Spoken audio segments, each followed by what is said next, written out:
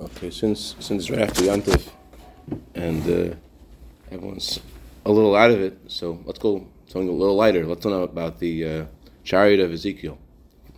Thank you. So the Rambam writes that it's a minhag, it's a custom, that on the first day of Yantif, We're going to learn something light today. Good. yeah, Ezekiel's chariot.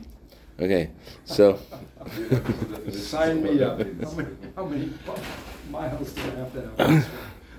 the Rambam writes the custom is that on the first day of Shavuos we read about the giving of the Torah, and the Torah is about the Merkava, about the chariot of Hashem described by Yecheskel. There's also the law halacha that is brought in the Torah and Shulchan Aruch.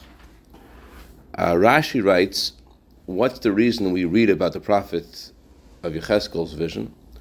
Prophet Yecheskel's vision of the chariot. Rashi explains, and the Alter Rebbe brings this down in the Code of Jerusalem. This is because God revealed himself in Mount Sinai with billions of angels.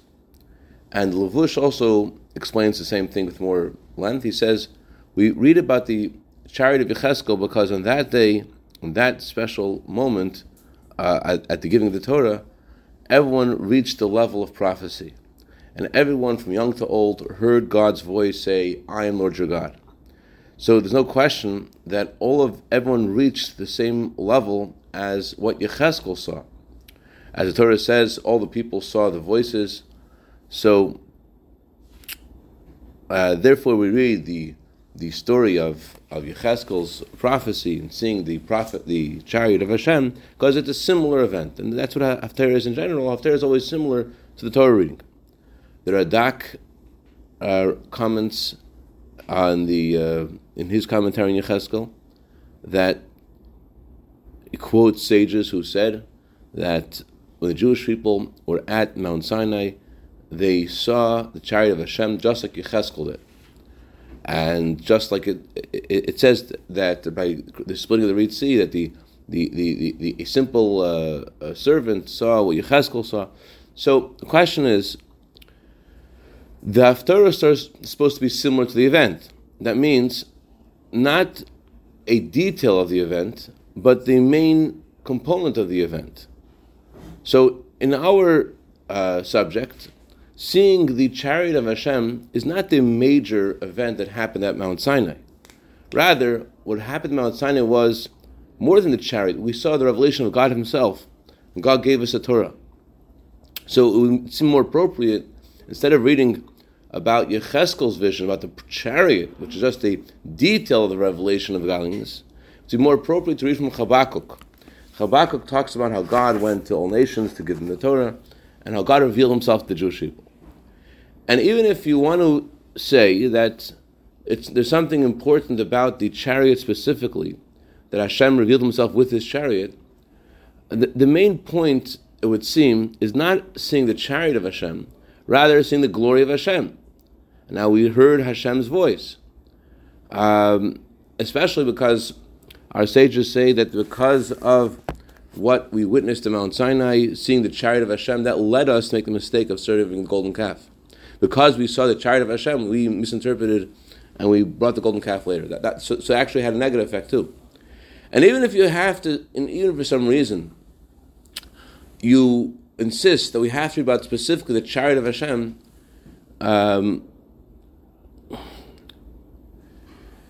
it would seem that the vision of Isaiah, of Yeshaya, would be more appropriate. Why? Because when Yeshaya describes seeing the chariot of Hashem, he sort of highlights he's seeing Hashem, and Hashem has many angels. Versus, it doesn't talk too much about the chariot of Hashem. However, Yecheskel does the opposite. He speaks at length about the angels and not the chariot, and very little about Hashem himself. So if we were to insist that we have to somehow talk about the chariot for whatever reason, let's talk about the chariot of Hashem the way Isaiah does, and describe the glory of Hashem, and incorporate within that some details of the chariot, as Isaiah does. But Yecheskel is the opposite. He puts, so to speak, Hashem in the background, and his lens is focused at high res at the chariot. Another question: the revelation of godliness at Mount Sinai is not at all like the revelation of godliness in Ezekiel's vision. It's similar to the vision of Isaiah. It's even really higher than the vision of Isaiah a little bit. It's similar to the vision of Moshe Rabbeinu, because it says at Mount Sinai we spoke to Hashem face to face. So according to this, if there was something similar to Moshe Rabbeinu's vision, face to face, we need to understand what the Radak said, that at Mount Sinai there was a revelation of the chariot. It was much more than a revelation of the chariot. If you light a match, the Gemara says, during the daytime the match is meaningless. So similarly, at the time when Hashem revealed Himself, in a similar way that He revealed Himself to Moshe Rabbeinu, so not only is the chariot not relevant, but in a way it's like insulting to what's going on. We saw the revelation of Hashem Himself. So why does the Radak say no? We saw the revelation of God's chariot. Why does he emphasize that? And also, we need to understand about this halacha that we read about the chariot of Hashem. There's a rule that you're not supposed to learn about God's chariot, even if you are there by yourself. You're not supposed to learn about God's chariot unless you are one-on-one. You're not supposed to learn about God's chariot unless the one who's learning is a chacham and a maven, is a great wise man. And that's the reason why in some places there's a custom that the chacham is supposed to read the Haftorah, because you're not supposed to interpret the only the chacham basically is able to learn about the chariot, and therefore he's the one who should read the Haftorah. According to the Tanna Kama, who says that the Tanna Kama says we should not read about the chariot. His opinion, the Mishnah, is we should not read about it. Why? Because people may start asking questions about it and start learning about it. You're not supposed to. Therefore, he says, don't read it. And the reason why the conclusion is that we do read about it. Why do we read about it if it's something we're afraid people are going to ask about it? Therefore, we don't read about it according to Tanna Kama. What's the conclusion that we do read about it? Tesis Yanta says, we're not afraid people will start asking about it, because either way, the person asking the questions is going to be okay. If he's a chacham, if he's a wise man, so he'll know that it's better to be quiet about it than to ask about it, because the most intelligent person is not going to understand the depth of the prophet of Ezekiel. And if he's not so smart, people usually, like Isaiah there was very intelligent, he said about himself, people think I'm smart because I'm quiet. Anyways, so Evel Machash Chacham Yachashiv. Tesyanta says, so a foolish person who's quiet is considered smart. So by him being quiet about it, he knows it makes sense to not ask questions, because he's not going to get answers for his questions. Okay, so that's what Tesyanta explains why it's okay to read about it. It's not going to cause any danger of people learning about this in an incorrect way. However, according to this, you need to understand what's the point of reading about this in public. What's the purpose of the reading of the Haftorah is not only for those individuals who understand about the Ezekiel's vision. Thank you very much. Chaim Baruch.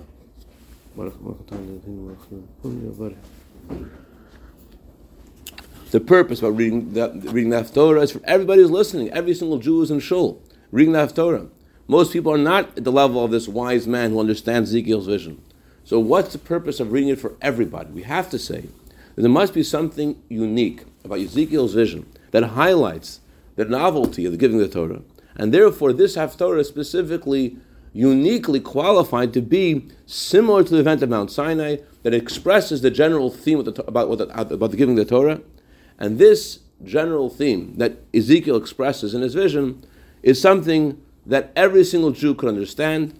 All the details we can understand, but the general theme that Ezekiel is expressing is something we all could understand, we need to understand, because it somehow delivers to us the general theme of the giving of the Torah. The answer is like this. The Gemara explains the difference between Ezekiel's vision and Isaiah's vision. The Gemara says that you cannot compare Ezekiel to Isaiah, although they saw the same thing. Kol Shura Yechezkel Ra Yeshaya. What page is it on the Rebbeinu? Kol Shura Yechezkel Ra Yeshaya. What page? that takes 12 minute base? Nope. You forgot a little bit yesterday. See, Baruch Hashem. You gimel on base. Mara went for 7 minutes.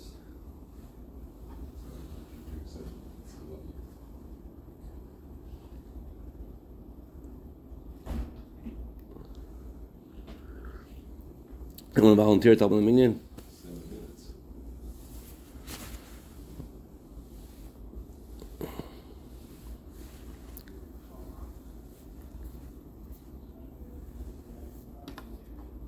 Rabbi, is not shaykh to go over there? You want to learn there? Okay, fine. Shkech. Thank you very much. You give more base. Shkech. Thank you very much. It sounds like they got somebody. No? That's somebody. I don't know. Check. Okay. So the Gemara says, whatever Yecheskel saw, whatever Ezekiel saw, Yeshaya saw. But Yecheskel is like a villager who saw the king, and Isaiah is like a city person who saw the king. They both saw the same thing. But the difference is not what they saw, the difference is in who saw it. Yecheskel is like a villager, and Isaiah is like a city person. So the difference is not what they saw, it's what they told. Yeshaya doesn't tell us everything, because he was a prince of the palace. He is a city person who is accustomed to seeing the king. He therefore doesn't talk about the details. But the very fact that Yeshaya is described as a person of the city and growing up in the palace, and Yecheskel is described as a villager whose place is not in the palace, it's understood that Yeshaya is on a higher level. As it says in the Talmud, the Yeshaya is called one of the great prophets. And his understanding of prophecy was greater. And in what they told us, we could see how Isaiah is greater. How could see is greater? Because whatever Yecheskel tells us in detail is about the details of the chariot, versus Isaiah speaks about seeing the king himself. So that makes sense, because if you're a villager, you go to the king's palace, you're talking about everything. And I saw the king's horses, and I saw the courtyard of the king, and I saw the city of the king. But a city dweller, when he goes to he knows the king's palace. He's not impressed by it.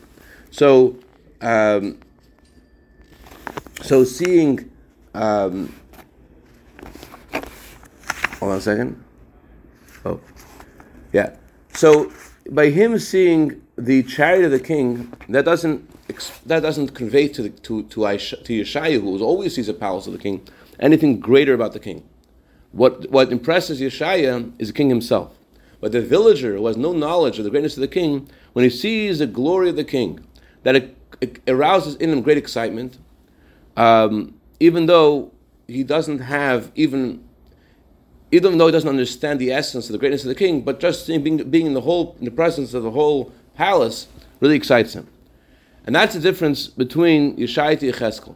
Yeshaya, who is considered the greatest of the prophets, he is this city dweller, understands the greatness of the king, therefore the greatness of Hashem's chariot does not impress him. Yecheskel, whose main vision is in the chariot, this vision of the chariot brought him to have excitement from the greatness of the king too, but he walks in and what catches his eye is first of all the greatness of the courtyard, so to speak, the outside, and by looking at the outside, that gives him some excitement at the inside. This is similar to what it says in Avos HaKodesh about Yecheskel's vision. He says, because he saw the lower chariot, he knew what was going on in the higher chariot. Because there is one chair, one throne above another throne, there is a higher chariot above the lower chariot, there's a higher rider above the lower rider, there's a higher glory above the lower glory. So because Yecheskel saw the four animals in this world, he understood that there is something, and he recognized that there must be something similar to these four animals in the true union, in the oneness of Hashem. So the Avos HaKodesh goes on to describe how all these verses are conveying the same thing. How Yecheskel, by seeing lower, more external things, was able to appreciate there's something depth, but that's beyond what he's saying.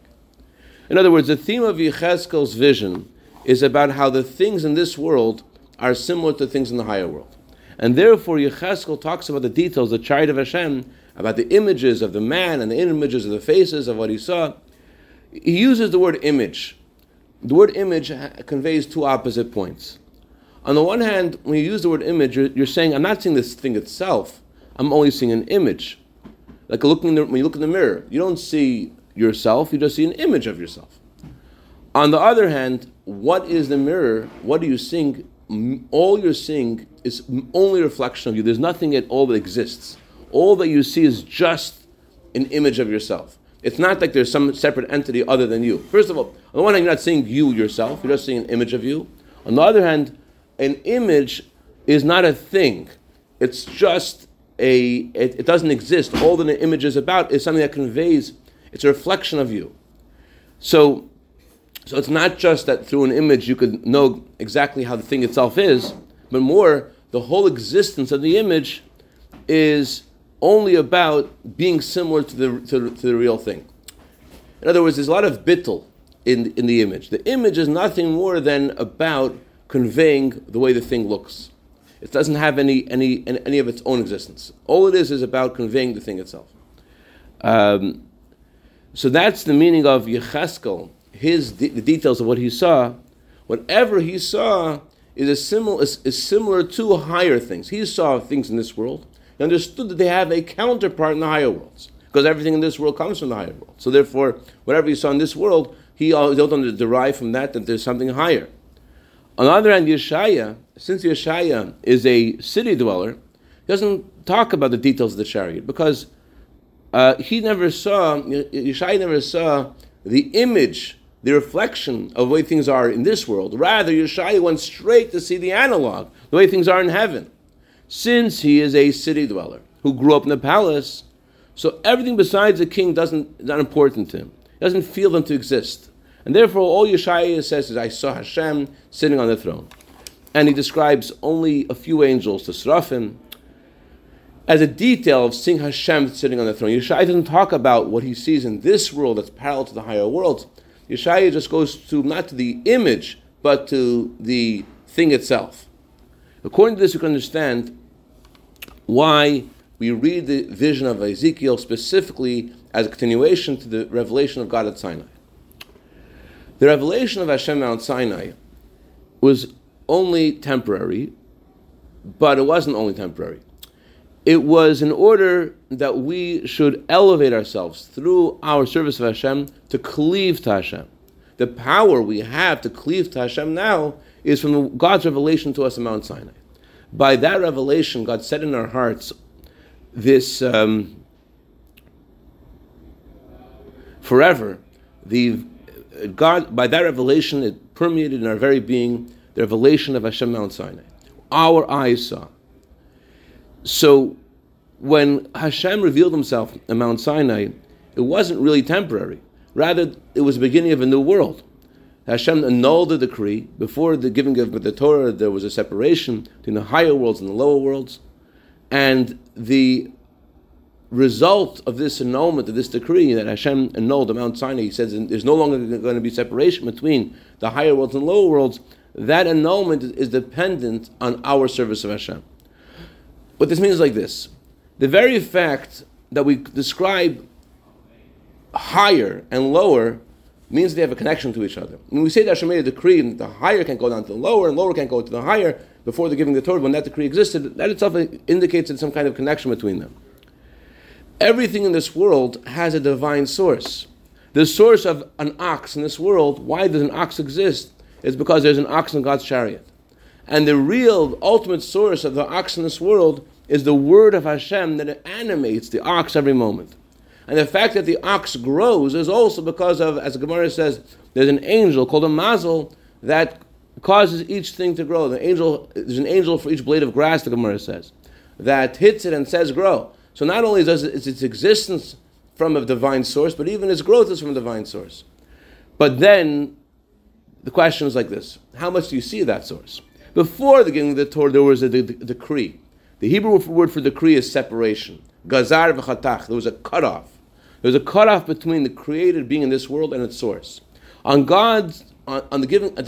Mount Sinai, God annulled this decree, and He gave the power to every Jew through their efforts to draw down into themselves their divine source, to reveal how from the true Creator, every created being exists. Hashem gave us the power to draw and to see in each creature its divine source. And since all beginnings are hard, therefore God did this himself in a very intense revelation of Mount Sinai. Like the Zohar says, at that moment of the giving of the Torah, all of the secrets were revealed. So the purpose of that intense revelation was to empower us after the giving of the Torah to be able to continue and connect this world with its source. To reveal how every creature of this world is nothing more than an image, than a reflection to its counterpart in heaven. And that's why this was chosen as Haftorah for the giving of the Torah. This answers our question, why was this Haftorah chosen? No one understands it. Details we don't understand. But everyone can understand the general theme of the Haftorah. The general theme of the Haftorah is that whatever Yecheskel saw was only an image of something higher. And that's meant to give us the same understanding. Whatever we see in this world has a divine source. And it's supposed to convey to us by reading this Haftarah that there's no separation between the physical world and the divine source, and we have to connect it. So now we could also explain the reason for the custom to conclude the Haftarah with the words "Vataseini ruach," and a wind lifted in me. That's how the Haftarah concludes. Why do we conclude with that verse? It's not written near the story of the chariot. It's on the surface, when it says that the wind lifted me is referring to how God's presence departed from Yecheskel. He stopped seeing Hashem after that. The answer is, the reason we mentioned that verse, because in that verse, the verse says like this, a wind lifted in me, and I heard a voice, a stormy, tumultuous voice, saying, "Blessed be the glory of God from his place." That verse highlights the whole theme of Ezekiel's vision. One of the differences between Ezekiel's vision and Isaiah's vision is, Ezekiel talks about angels called Chayes and Efanim, and Isaiah talks about angels called Seraphim. The way Efanim serve Hashem, those angels called Efanim, is with a great storm. It says Efanim with Rash go with a great tumult. Like we mention every day in the morning blessings, the Efanim and the Chayes HaKodesh are ascend up to before the other angels called Seraphim, and they praise Hashem. They say, "Blessed be the glory of Hashem from this place." The Seraphim means literally burnt up. The Seraphim are angels, not burnt out. They're burnt up. They're consumed with yearning for the glory, for the greatness of Hashem. But they're not in a state of excitement. They're consumed with what they see. The Efanim express excitement. They express, and the reason is because the difference between the Seraphim and Efanim is kind of like the difference between Yecheskel and Yeshaya. What makes a person have a storm and excitement is when he sees something that's he's not used to. So who has that storm? Who has that tumult? When the villager sees the king, that causes him to be very excited because it's all new. When a city boy sees the king, there's no excitement. That's the difference between the Seraphim and the Efanim. Let's go more in detail for a second. The Seraphim understand how Hashem is beyond all of creation. They understand how the transcendence of Hashem, and they are yearning to be close to Hashem, and they're burnt up, so to speak, with their yearning. The Efanim, their excitement is something different. Their excitement is because they realize that Hashem created the world, and things aren't, as the previous Rebbe said in the discourse, they feel it's not the way things seem. That's why they're excited. Their excitement is because, like a person understands, imagine understanding that things are exactly the opposite of what you see with your eyes. That causes excitement. And that's the theme of the giving of the Torah, that even in this physical world, we should recognize the true Creator, recognize that things are not the way things seem. And that's the reason why when Hashem gave us the Torah, there was such a storm, there was thunder, there was lightning. The purpose of the thunder and the lightning is the very fact that Hashem revealed himself caused us to have fear. If the purpose was to make us tremble in fear, there was enough of the vision itself. We saw Mount Sinai to have the vision and fear. What's the idea of the thunder and lightning? The answer is, the theme of the thunder and lightning and the storm is not what was just heard in our ears as another detail of what happened in Mount Sinai. This storm was actually part of the theme of the giving of the Torah. It's not just a detail that happened before the giving of the Torah, it's part of what the whole giving of the Torah is about. The giving of the Torah is meant to convey to us that every single detail of creation, and the entire creation, is not the way it seems to our eyes. Rather, all it is divine source that creates it. So the lesson for us is like this. Every year, when this day comes, the day that we receive the Torah, every Jew has to learn a lesson for the Torah reading of the Haftorah, and the lesson's like this. There's one lesson for ourselves and one lesson regarding what we do for others. Although we just said before that the vision of Ezekiel is something that only special people can learn about, the Arizal, but everyone, that's only the way it was conveyed in the Kabbalah.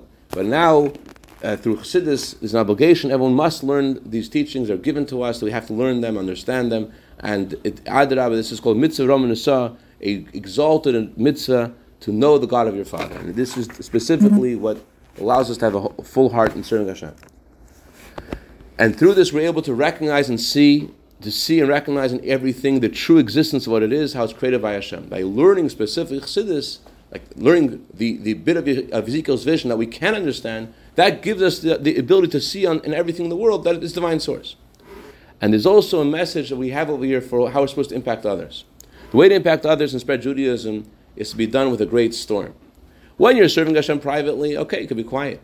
But when you're going out of your own domain, you're going out into the streets of Rome, so to speak, where there's a great storm in the street. In order to overcome the storm of the street, the voice of holiness has to be, so to speak, louder than the voice of the streets of Rome. And through this we'll merit to have the great shofar. It says that not just there'll be a shofar Mashiach will come, there'll be a great shofar that will tell us the news of the Geula, B'kar of Mamash. L'chaim.